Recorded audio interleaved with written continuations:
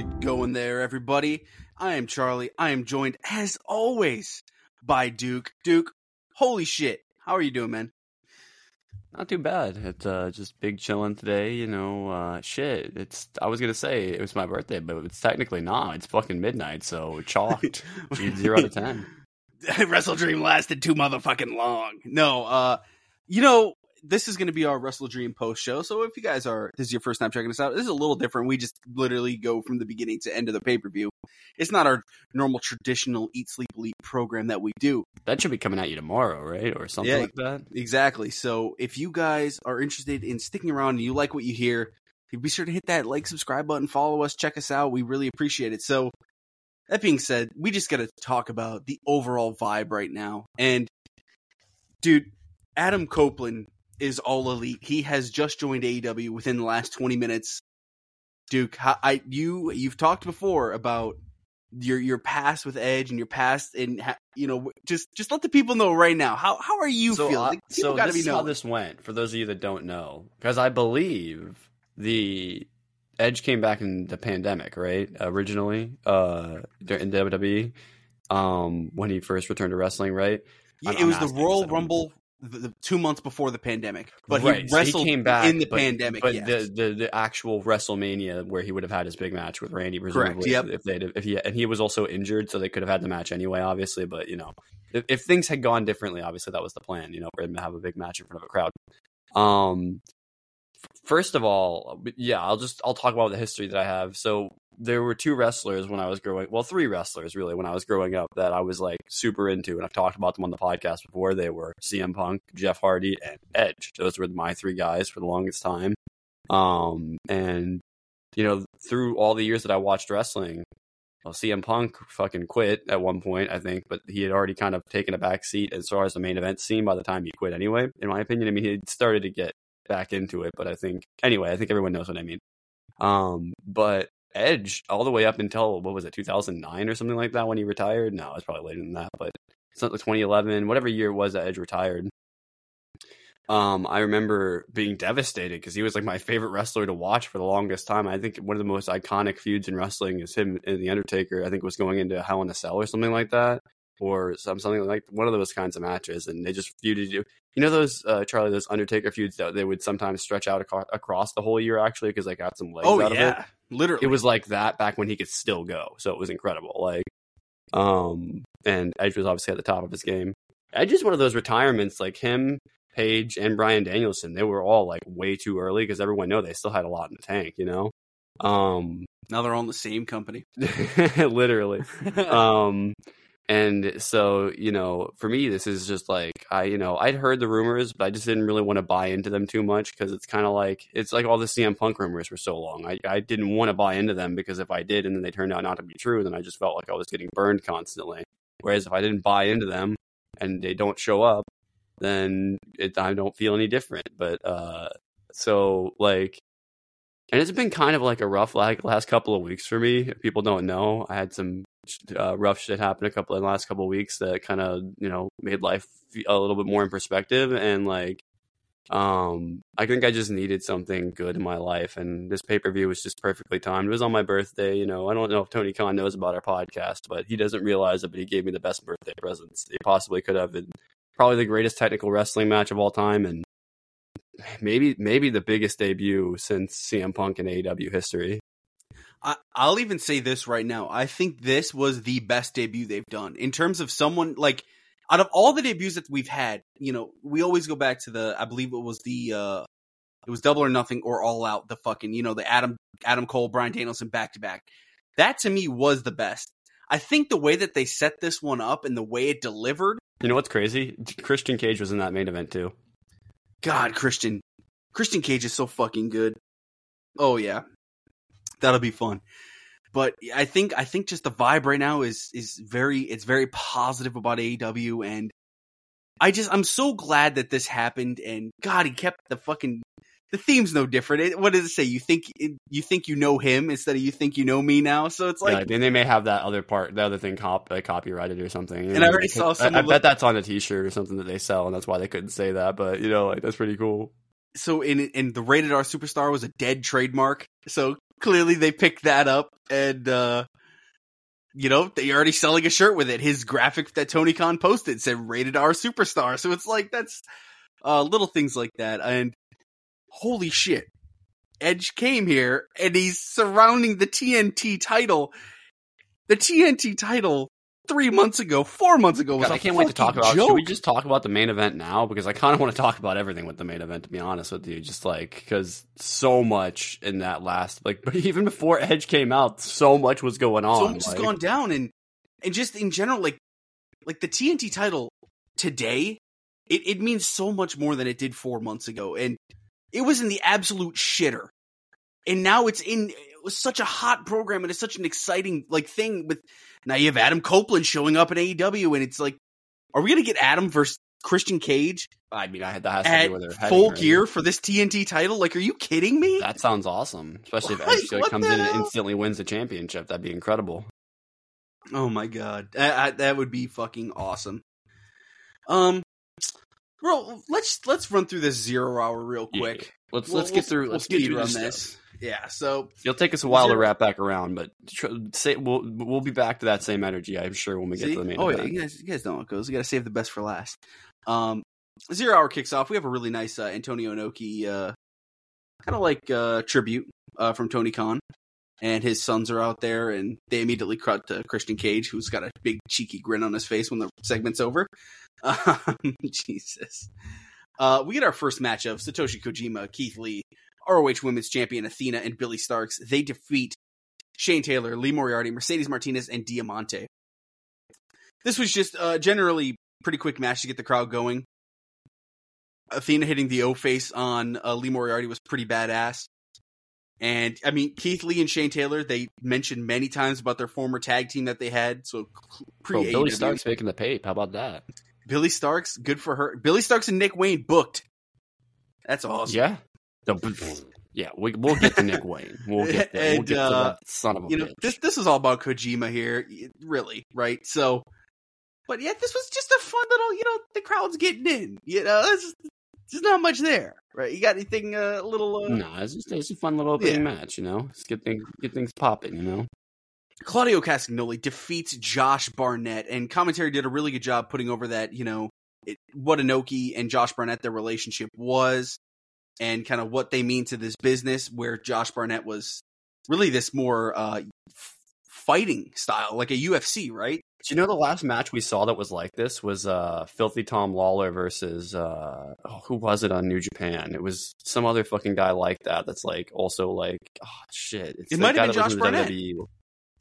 Was it Josh Barnett? It was either Josh Barnett or Darren Young's indie name. I forget what it is. Fred Rosser. Fred Rosser? It might have been him. Yeah, I think that might have been it. Anyway, where they did a more fighty type style. Yeah. And it was a really great match too, but we were like, yeah, I've never seen really anything like that before. It's kind of different. I think that must be what they do in Bloodsport or something. What I took away from this, I was like, man, I really like Moxley on commentary. He's putting over Do we have to check out Josh Barnett's Bloodsport now? Is that what we have to do now that we've seen this? I mean... Hey, I think we unintentionally watched it last year, or this year. Kota Ibushi and Speedball. Yeah, so we saw some of it this year. We definitely caught a bit of it because a couple of our guys were on it. But I mean, I gotta know after this match, Claudio picks up the win. Josh grabs a mic. I honestly think he kind of went off here, and I don't know if this was planned. I think he just said, "Fuck it, I'm putting this guy over," and maybe he put himself in an angle for a future match, and Claudio deserves that. In my opinion, I think that was really nice for Claudio, and. If this was going to be a lot of people's first experience with Josh Barnett, and I think it was a good experience. Yeah, I had no expectations going in, but I wasn't disappointed. So, Luchasaurus defeated Nick Wayne. Nick Wayne's mom was here, and Luchasaurus was just beating the ever living shit out of him. Nick had a few kind of like spots of hope, but they were briefly, ended by the dinosaur.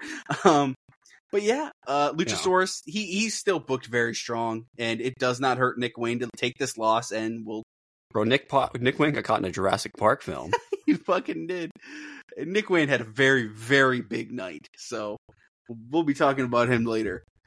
Oh yeah, we'll get to that little son of a bitch. And then the AW Trios Championship, The Acclaimed and Daddy Ass defeat TMDK.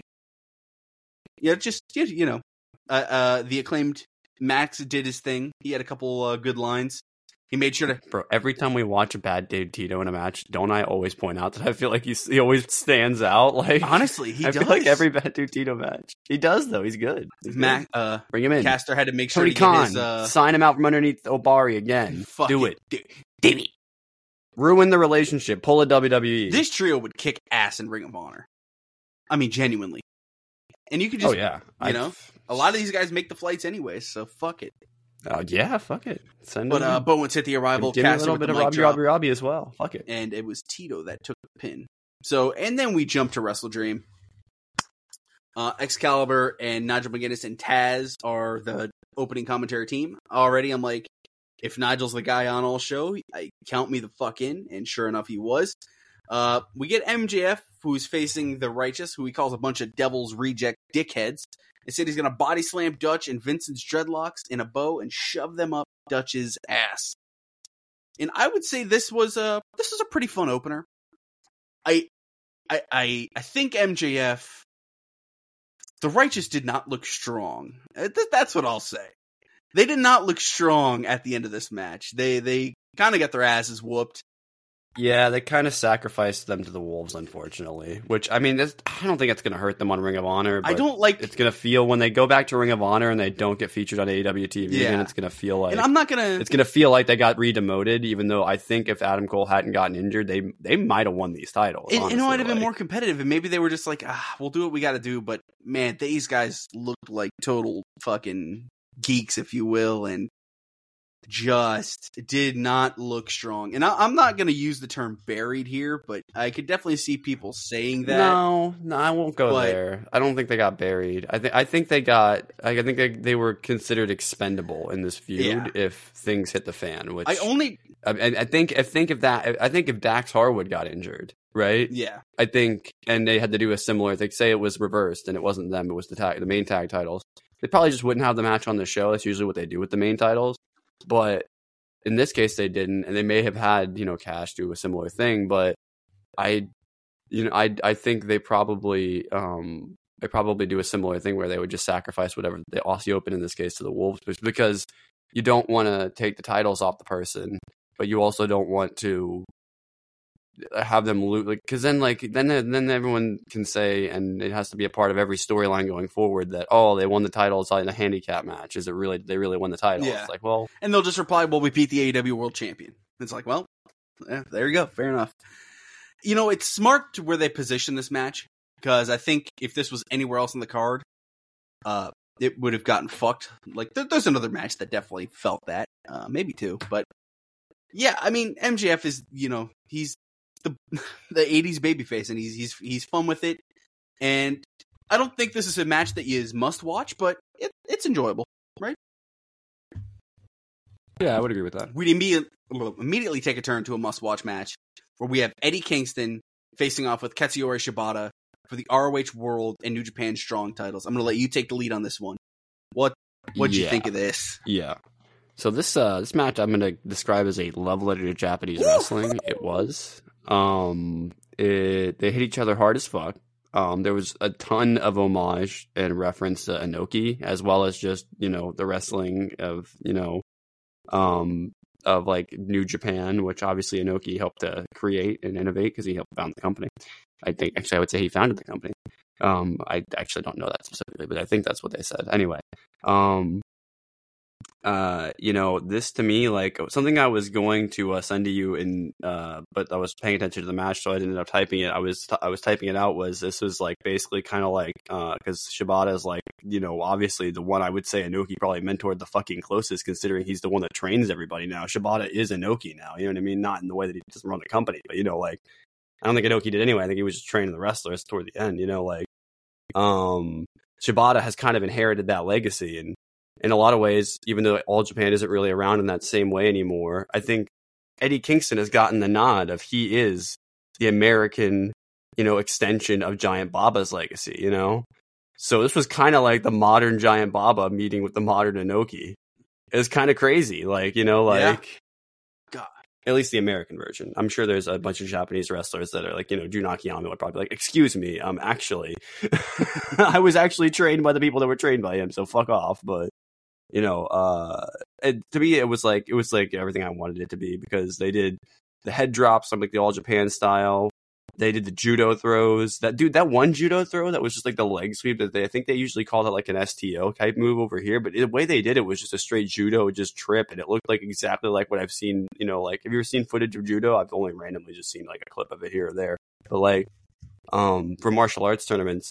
And that's exactly what it looks like when he was talking about like how normally there's a gi that you can use to your advantage there. Like anyway, that's like stuff. I love Taz for little stuff like that.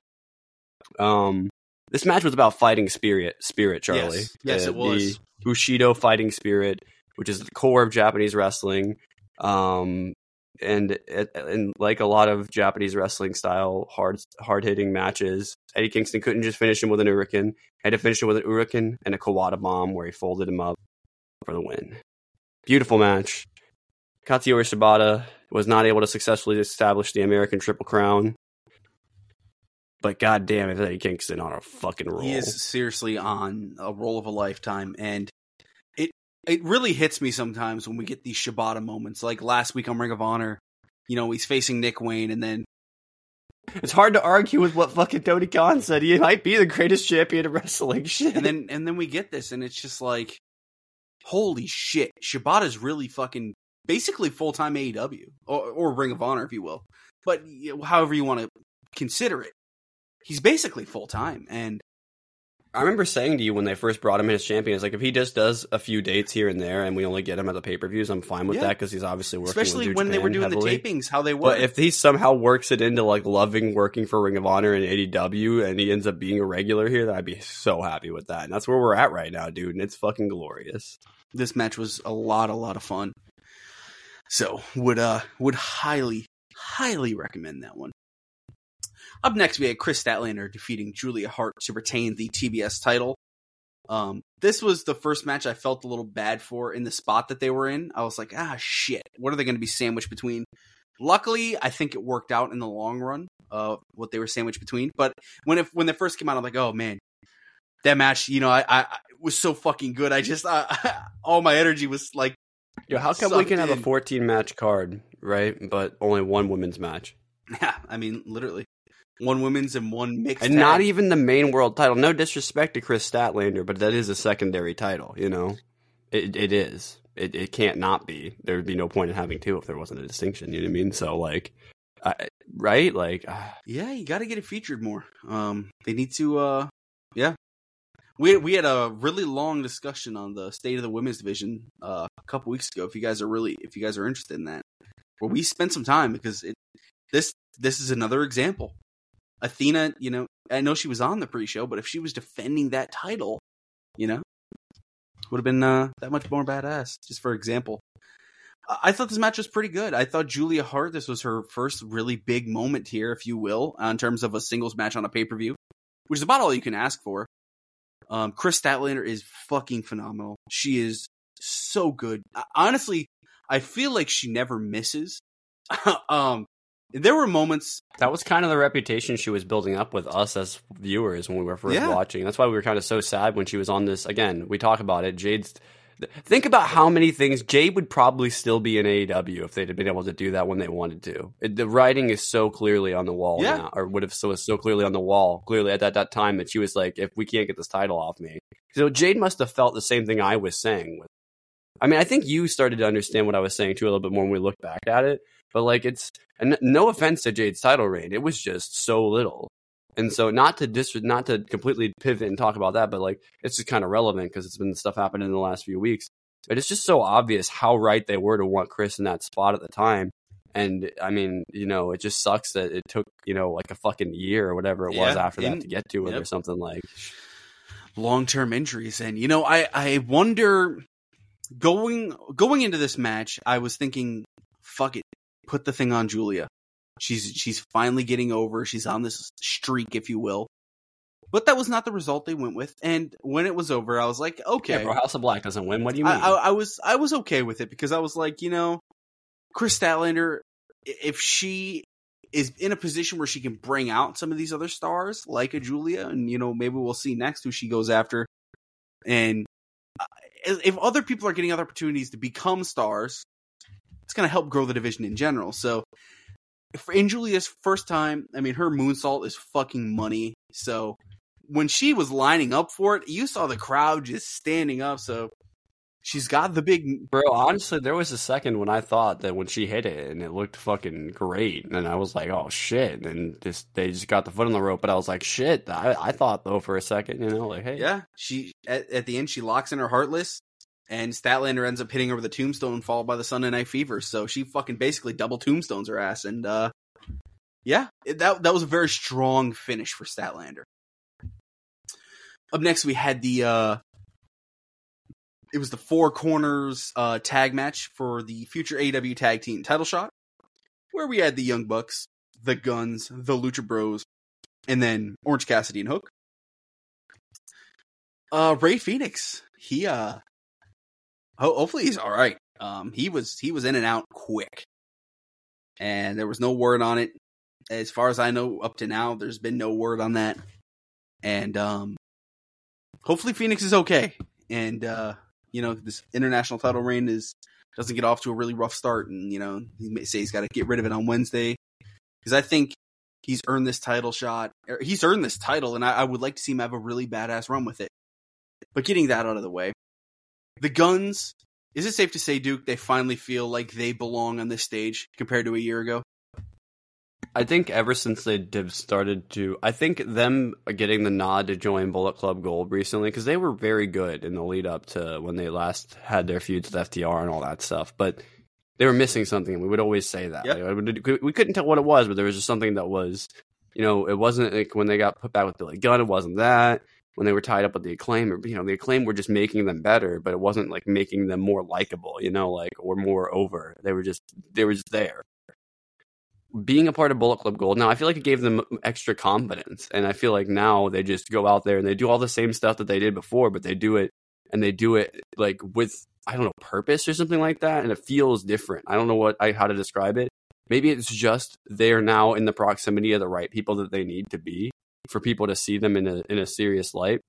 But I have to agree with you. They're finally hitting that level that I think they always wanted them to be at from jump. Yeah. And they feel, like they belong. I mean, for a good example I could point to was this week on I happened to see on SmackDown where they had John Cena out there, and it's always a good test. Like, is someone going to look weird out there with John Cena? Sometimes you can tell guys don't belong. Well, LA Knight came out there, and that motherfucker felt like he belonged. And I honestly feel like the Guns have earned their spots. And I thought they did good in this match. They were the key sellers in this match. They were the ones making everyone look good. And that was not an easy task, because this match was a little bit too crazy at times. But yeah, it was one of those nonstop pace matches. It's kind of like the indie style of like, we don't have a ton of time. I mean, I'm sure they had time, but like we don't have like as much time as we would on like an indie, 6-man, 8-man tag or 4 tag team tag match. Like it felt like, I don't want to say it felt like there was something missing, but I don't think it clicked the way it should have. And maybe Phoenix being gone was the reason. Maybe everyone was like, oh shit, what do we do now?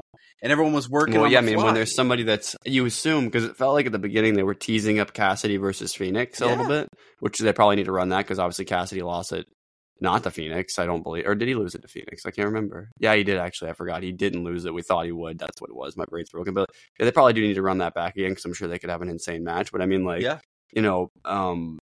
but so maybe the build was in the match was around that, so they just decided to do everything. Fuck it, all the moves. And we have the Young Bucks end up getting the victory here on speed run every move. Speed run them all on Penta. So they got the BTE trigger for the victory. Nick slipped right before the finish, and I know they're gonna give him a bunch of shit for that on BTE. It's gonna be pretty funny. But I saw people. This might be an actual problem. We'll talk about it tomorrow, but I saw people be like, what the fuck belts are those guys holding? And it's like, son of a bitch. That's the only problem you get sometimes with your main stars holding these things, but whatever. We'll talk about that more tomorrow. You got to take the lead on this next one, man. We have Swerve Strickland and Hangman Page. Our hype level going into this has been pretty nuts. Oh yeah, this has been one of the ones that when we first heard about it, we were like, "Oh, you're gonna put one of our favorite guys against one of our other favorite guys? Okay, let's see where the fuck this goes." You know what I mean? Yeah. Like, I love my relationship as a fan with Adam Page because I fucking hated the guy when I first saw him. If you remember, like, I did not like Adam Page, mostly because I was on Team CM Punk and it was kind of kayfabe, but like, also, I don't know. There was a lot of negative press about Hangman for a little while there, you know. That empty-headed dumb fuck, but I mean, you know, I wonder if he ever has heard or hear me. I heard that there's one podcast keeps calling you an empty-headed dumb fuck. They think they're funny, but they're not. Anyway, but yeah, no, I mean, it's just like a great back and forth grudge match, man. Like, I feel like both of them put like all their like effort that they had into this match, and I think they both showed this shit. Like, they put it all out there. They did everything that they know how to do, every move, every sell, blah blah blah blah. And they like I said, they were selling everything. Everything was like being sold the shit out of, you know. And the crowd was going fucking insane during this match. Like, they were loud during some of the matches. This was one of the first matches I remember noticing, like, holy shit, they are losing their minds right now. Swerve is a damn baby face in Seattle. Yeah. Nana was threatened with violence at one point. Swerve was going after the arm, trying to take out the buckshot. Yep. And which ended up working out very well for him. Yep, 100%, because he got hit with a buckshot that wasn't quite so effective at one point. There was so much smart wrestling tonight that this is really where, in my opinion, the pay-per-view kind of took a bit of a turn. Like, yes, agreed. Everything from here on out was pretty insane. I feel confident. This was probably my favorite match I've ever seen with Swerve, outside of the Lucha Underground match. And the one with Dante Fox, and that one was insane. Like, a lot of let me clarify, singles match, because a lot of my favorite stuff with Swerve has always been a lot of multi-man, or his stuff with Keith Lee in the tag was excellent in AEW. Bro, that run they had as tag champions is so... They had no business being that good as a tag team. What the fuck? But like, he got something out of Hangman here that it felt so good to see. Because, God, Hangman has delivered a lot this year. And this was just so nice to see. Hangman's delivered a lot, and man, he's been humble as fuck. He has not won a ton of these pay-per-view matches that I can remember. Like, maybe he has, and I just haven't realized it, but as far as I can remember, he hasn't won a ton on pay-per-view this year. If you go back to the year where he was champion, bro, even after he lost the title, he was still winning a ton. Like, maybe there is something to what Swerve was saying, that now that maybe there's been something, Charlie, baked into the background of this story that we haven't been realizing, that TK and the fucking Gigabrained Elite have come up with, that maybe being with the Elite is actually bad for Adam Page's career. Maybe it's not, like, maybe it's good for him personally. Maybe he's better off mentally, right? Because he's with his friends. But maybe they take a little advantage of him. I don't know. Hey, there's always something to play with there. If Swerve immediately elevates to our main event scene, it's gonna feel pretty fucking awesome. This felt like a number one contenders type feud. It doesn't have to be, but it could be, and I would be happy to see MJF versus Swerve at Full Gear. Thank you. I'd be happy for that. I'm happy with MJF Jay White.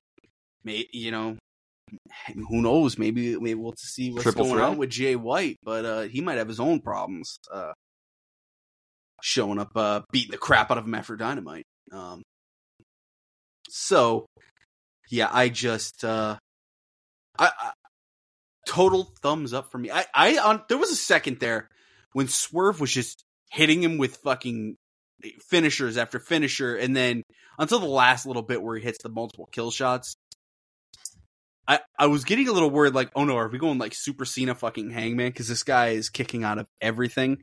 And then he hit that buckshot where the worked arm couldn't go through, and I think this ended up being a very dominant singles victory for Swerve, his biggest victory in AEW, and this should propel him to the top of the card. And there's been a lot of guys this year that we feel that way. And one of them happened to be next, where we had Ricky Starks taking on Wheeler Yuta. Ricky Starks, he had the program with MJF in December. Ever since then, he's been constantly featured, whether it's beating CM Punk 3 times, being featured with Danielson, you know, the original Bullet Club feud with Jay White. Ricky Starks has constantly been in motion, and him and Wheeler Yuta had a really, really tough spot here. They were sandwiched between Swerve and Hangman, which is one of my favorite matches of the year, and Bryan Danielson and Zack Sabre Jr., we'll just talk about in a second, which might be my favorite match of the year. So, they were kind of fucked. And I was a little zoned out of this, but Ricky Starks did really well here with Moxley on commentary, really trying to put over, what Yuta can do, and he has to undergo training, and a big part of Yuta's training is not immediate results, right? It's what he can do in 2 to 5 years. And I thought that was a very important line by Moxley, and I think that establishes what the future of the BCC is. And, just any other thoughts you had on this match? But Ricky Starks won with the Rochambeau. It was technically clean, because Big Bill really didn't do anything. I mean, so my biggest takeaway, I think, from this match, other than that it was really fun, and the open-handed strikes that I think it was Ricky was using, it might have been Wheeler, they had, this is something I noted down in my notes, they kind of have, a double use. They're great because they look good, and they're different than, regular, punches and stuff.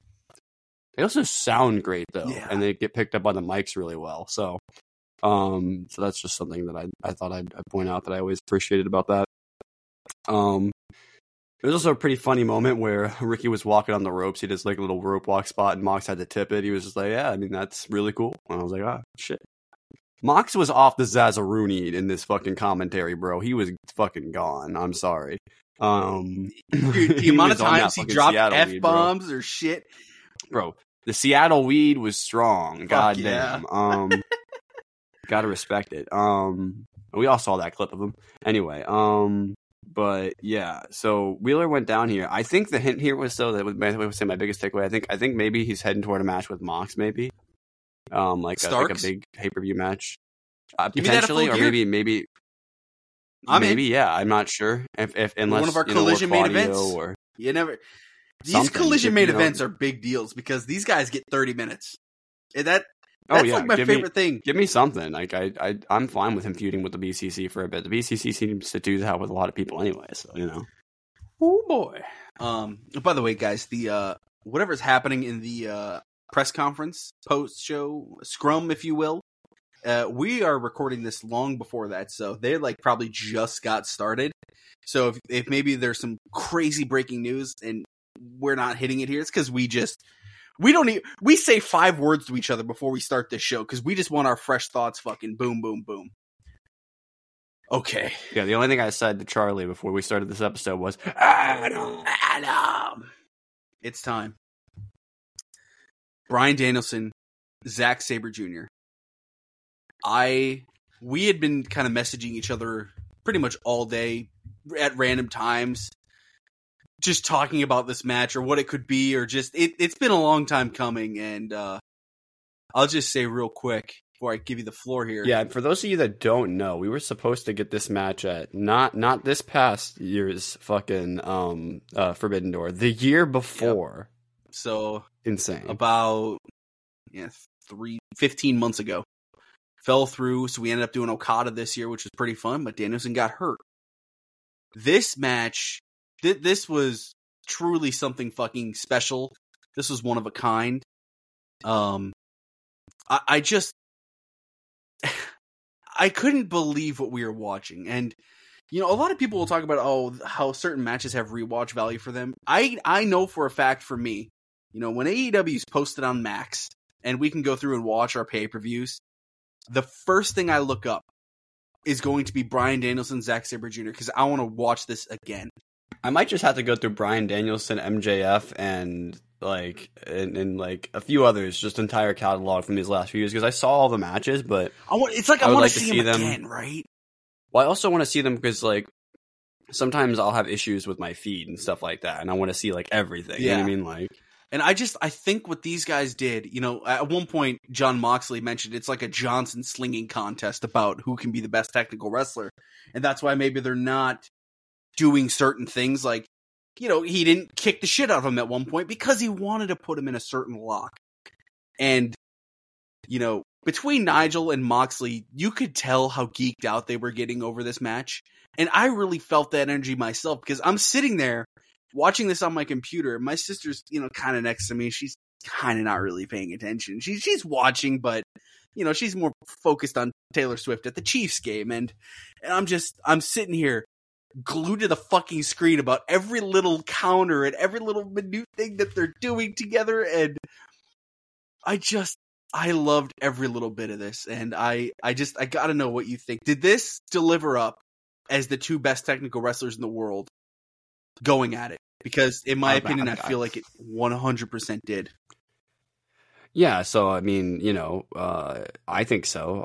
And so let's just go through some of the stuff here. Like, they had the feeling out process. Each one was trying to see what the other one was going to do, and they did the MMA style stuff that you would expect, the control of the side control type stuff, and the mounting and the, striking from a mounted position, blah, blah, blah, blah, blah. There was this vibe, Charlie, throughout the match of anything you can do, I can do better, man. You're gonna put me in a fucking omoplata, I'm gonna put you in a fucking omoplata. You're gonna put me in a cobra twist, I'm gonna put you in a cobra twist. You're gonna put me in a Jujigatami, I'm gonna put you in a Jujigatami. You know what I mean? Like, it was incredible.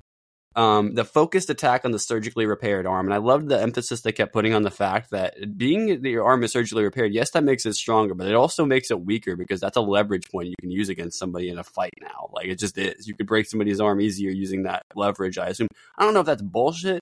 I don't know if anyone has any medical science and knows how that works. I don't really care because it sounds cool. And the two different sides, doesn't really matter. You could tell because and with Moxley, he was putting it up as like, yeah, it's steel. Steel's always going to be stronger. Where you had Nigel really saying, oh, it's brittle. This is where you got to attack him. This is where he's weaker.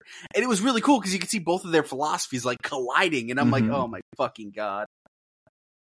It just makes me want fucking Nigel versus Danielson so bad. I'm probably never going to get it, but I just, God. If the universe can give me one present this fucking birthday, that would be it. Somehow Nigel comes out and says, no, we're doing it. We're doing it at Full Gear. Fuck it. Like, but it's not going to happen. But, it'd be incredible if it did. But yeah, no, I mean, just, they were doing the joint manipulation.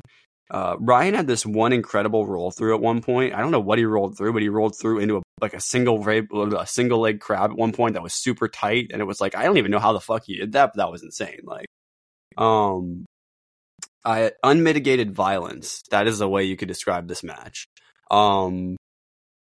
They just were. I mean, we haven't even talked about there was a sequence of submission trades. Actually, there were several, but there was one in particular in the middle where they were just flip this, pinfall over here, this, that, flip around, do a fucking side control, do a omoplata, you know what I mean? Like, it was insane. And there was one point, Charlie, where every person in the arena was on their feet while they were still wrestling because they were just so into what was going on.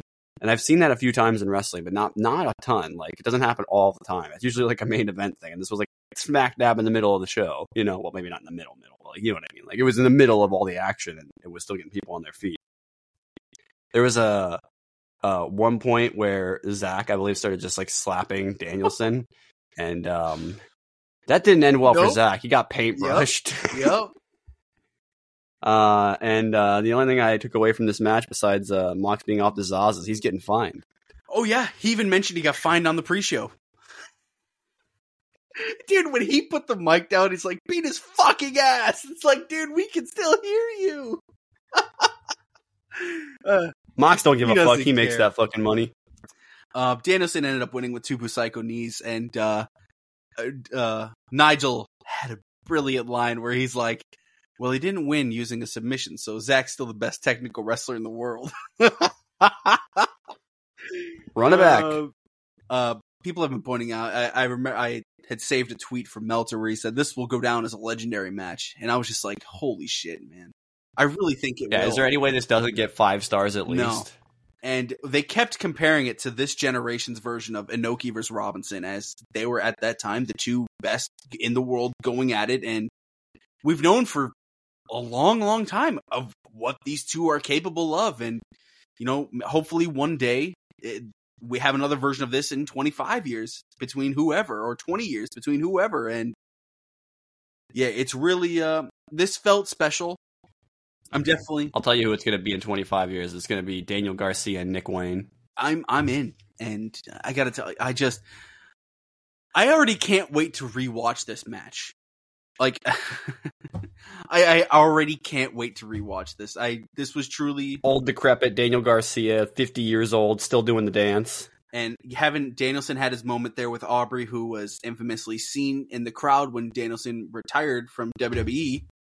She was seen crying in the crowd, and now here she is, all these years later, holding them up as the victor in this dream match against Sabre, and really special moment. And I hope everyone enjoyed it as much as we did.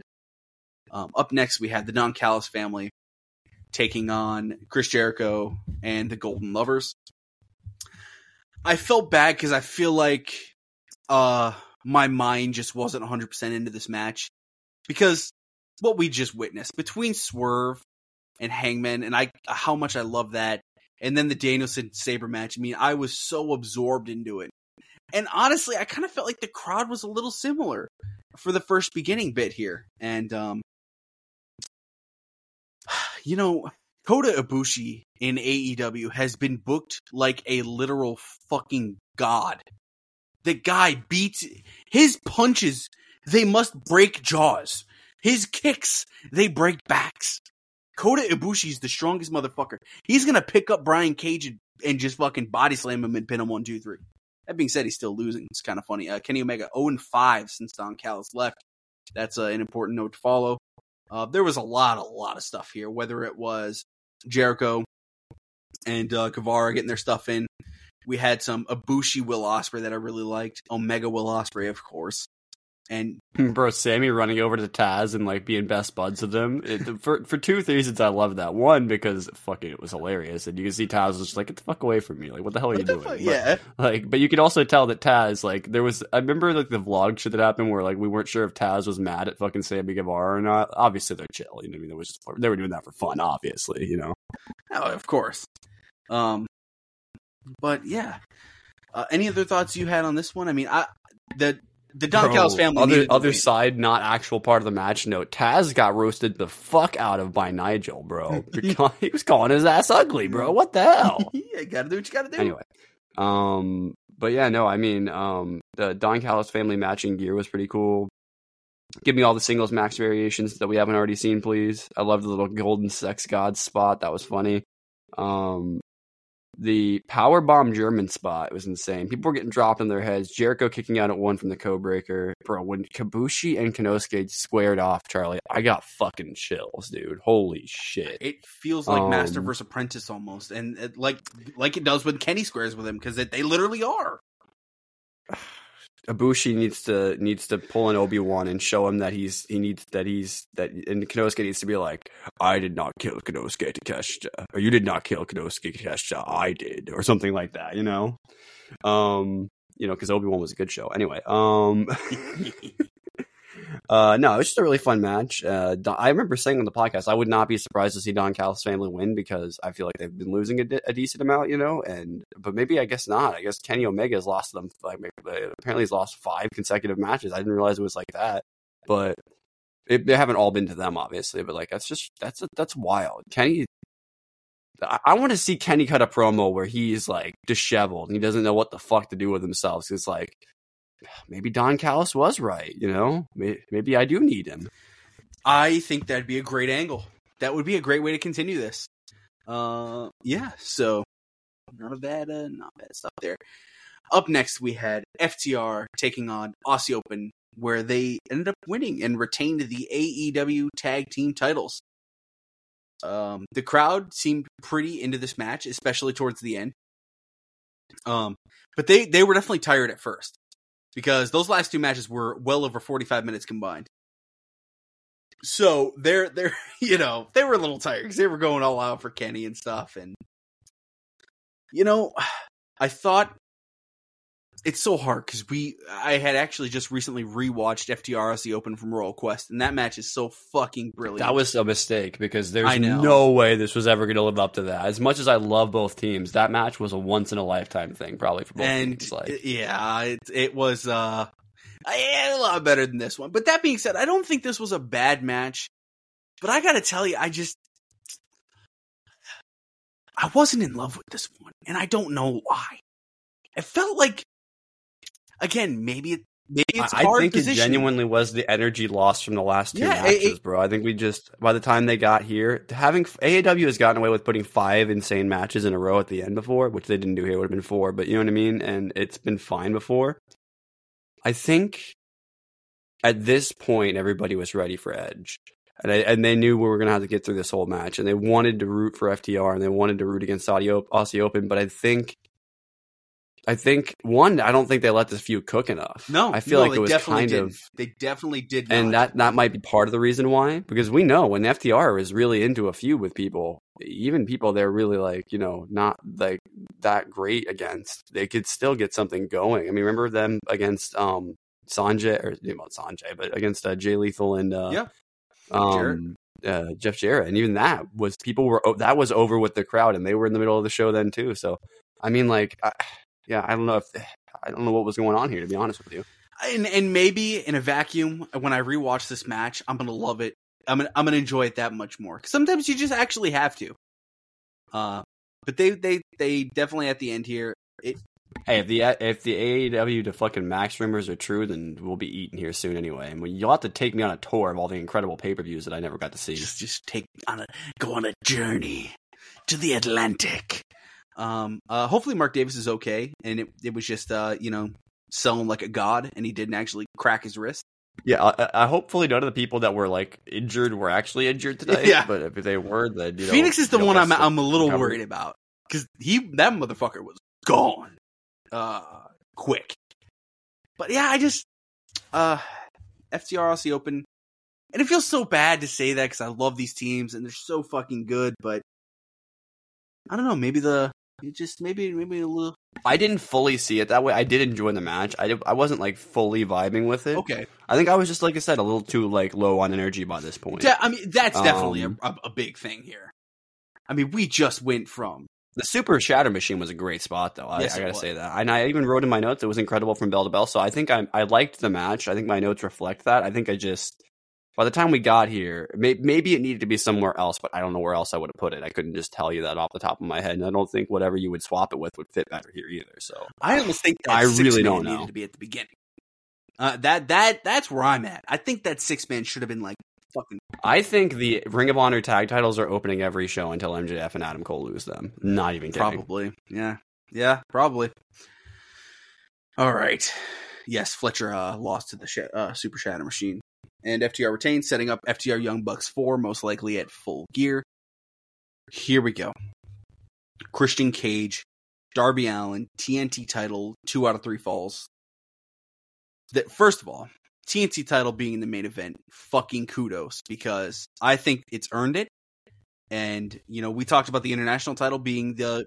Let's be real. This was the main event because fucking Adam Copeland. Let's be honest. No, I think it's earned it too. Yes, the TNT title can main event. I think it does too, but I think if it could still deserve it, and if Adam Copeland wasn't involved in this main event, I don't think they would have put it there. That takes it to the next level. And I don't know if they would have main evented with Zack and Bryan. That's the only other one I could see. That's the only reason why I think that's why it got elevated, was because of Adam. It's not because I don't think this match could have been. Yeah. I mean, there were just too many other insane matches on the show for it to main event those matches. But you throw in the edge of it all, then it makes more sense. Agreed. So we start this match off where, that Christian is just such a fucking good heel. And he is just getting such good heat. I mean, these people fucking hate him. Darby Allin's the hometown Seattle guy. They all love him. But we open with some wrist locks and headlocks. And I was like, okay. Taz did a good job pointing out, Allin showing Cage that he could indeed out-wrestle the TNT champion. He went for a coffin splash that was pretty much nearly countered into a kill switch, but Allin pulled Cage's shirt over his head and got a flash jackknife roll-up to steal the first fall. I love when we could get these like legit surprise fucking falls, because that got me.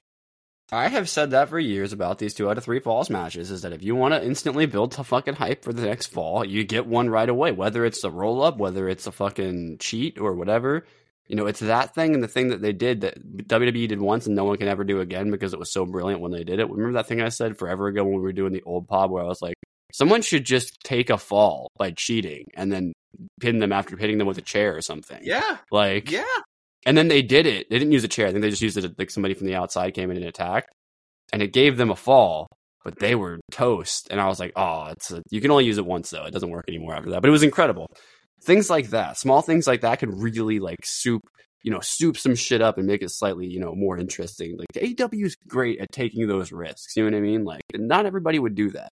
How many risks did they take tonight, Charlie? And I'm not just talking about health because of the wrestling. I'm saying how many risks on things that they did with storylines did they take on this show? It's incredible. Nobody else would do that. Tony Khan has fucking balls. Yeah, I honestly. So after that first fall, Cage he's very upset. He needs to regroup. He's, staring down Nick Wayne's mom at ringside. He gets a cheap shot. Takes some control. He's standing on Darby Allin's back, choking him in the ropes, slow and methodical on his attack, you name it. He went for a top rope splash, missed, showing Allin. That allowed Darby Allin to hit a code red for a really close 2 count. And O'Connor roll into a springboard crossbody from Allin, which was eventually chucked outside. And that allowed Christian to catch a breather before launching Darby into the barricade. Christian slowly walks up to Nick Wayne's mom. She had a smile on her face. She suckered him in and then threw a drink in the motherfucker's face. Allin then flew with a low tope and a coffin drop to the floor. And he tried to hit a proper one in the ring, but Cage got his knees up. Cage then sent him flying apron first, face first into the commentary table. He repositioned the ring steps as he fought on the apron with Allin, who tried to charge, but he ate an eye poke. Cage superplexed Darby Allin onto the floor, body slammed him on the steps, and then finally body slammed him onto the apron, onto the edge of the steps in a, I don't know how to describe it. He was just standing on the fucking apron. He killed Darby Allin, is how you describe it. He was actually, I think, clinically dead, and what Bryce Remsburg was doing was actually physically reviving him. And there's going to be a gift that lives in AEW infamy forever from this fucking, how he dropped him. It was pretty fucking brutal. And that leads to a count out. So the score is 1-1.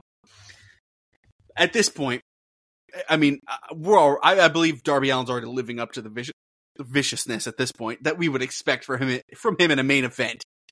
It's Darby fucking Allin. They do the whole medical shebang, the doctors. How is this, by the way, the first time Darby's main event at a pay-per-view? That's kind of insane. It is insane. I guess he's never been in the world title scene. That's why. Yeah. And I often think maybe they could have main evented him and Punk in Punk's first match, but I just don't think, at the time, I don't think Punk wanted to. I think Punk wanted to just be, send me out there in the middle. Let's do our thing. Oh, yeah, easily you could have justified that show was in Chicago, wasn't it? Yeah, I mean, so, 100%. And Double or Nothing, he could have main evented, but it didn't, so.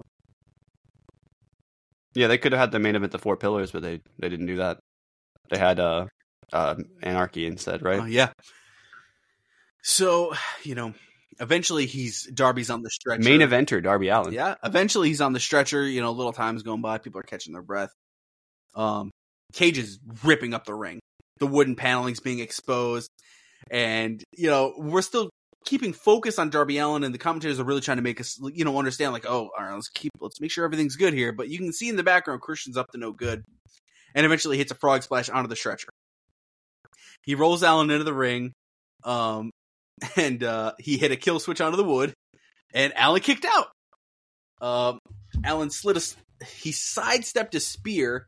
Cage locked in a scorpion deathlock. Allin ultimately got to the ropes. He gauged the eyes, hit a desperation Scorpio death drop, and then hit a coffin drop. Cage kicks out. Allin wanted another one, but Cage wasn't letting that happen, motherfucker. He hit a sunset flip powerbomb onto the wood. Cage wanted a spear, but Allin stepped aside. Cage wiped out referee Bryce. He got a low blow, grabbed his TNT title, wanted to use it. Nick Wayne appears. He takes away the title. That son of a bitch. Nick Wayne's going on about, he's doing this for his mom, his dad, himself. And he fucking cracks Darby Allin with the title. Cage he resurrects the ref. Like, bro, get up. And he gets the pin.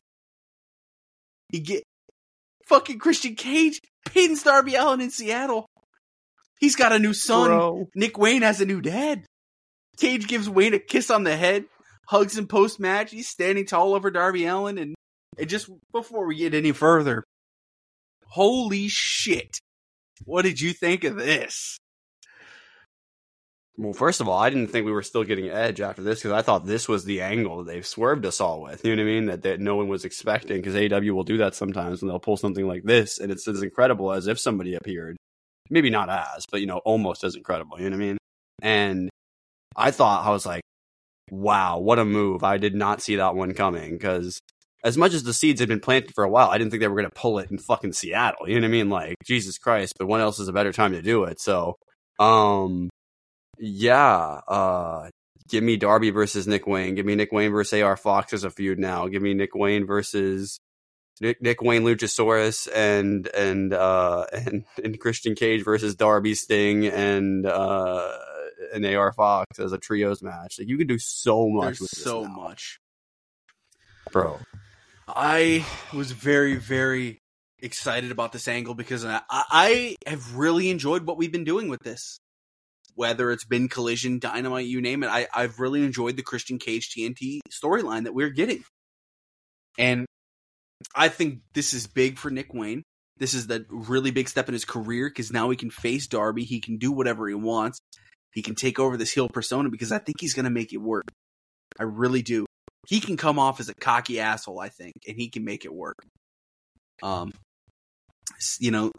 They're beating him up. Sting appears. I should say Luchasaurus then appears after Sting.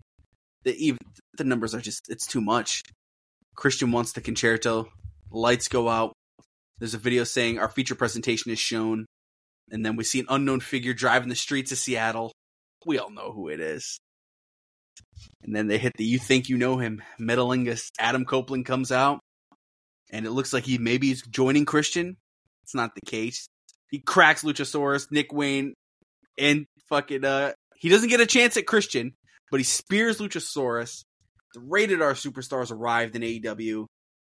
He's shaking hands with Sting, shaking hands with Darby Allin. It's it's just really, really neat. And, AEW. Damn, Darby Allin was also at the last one of these things, wasn't he? Yeah, because Jungle Boy and Luchasaurus were out there. It was still, yeah. So, damn, the three of them, well, Jungle Boy's not there, but the two of them have been at, the three of them, if you can count Christian, have literally been at both of these insane things. Like, what? Bruh. AEW somehow manages to connect the dots, 2 years later. It's pretty impressive.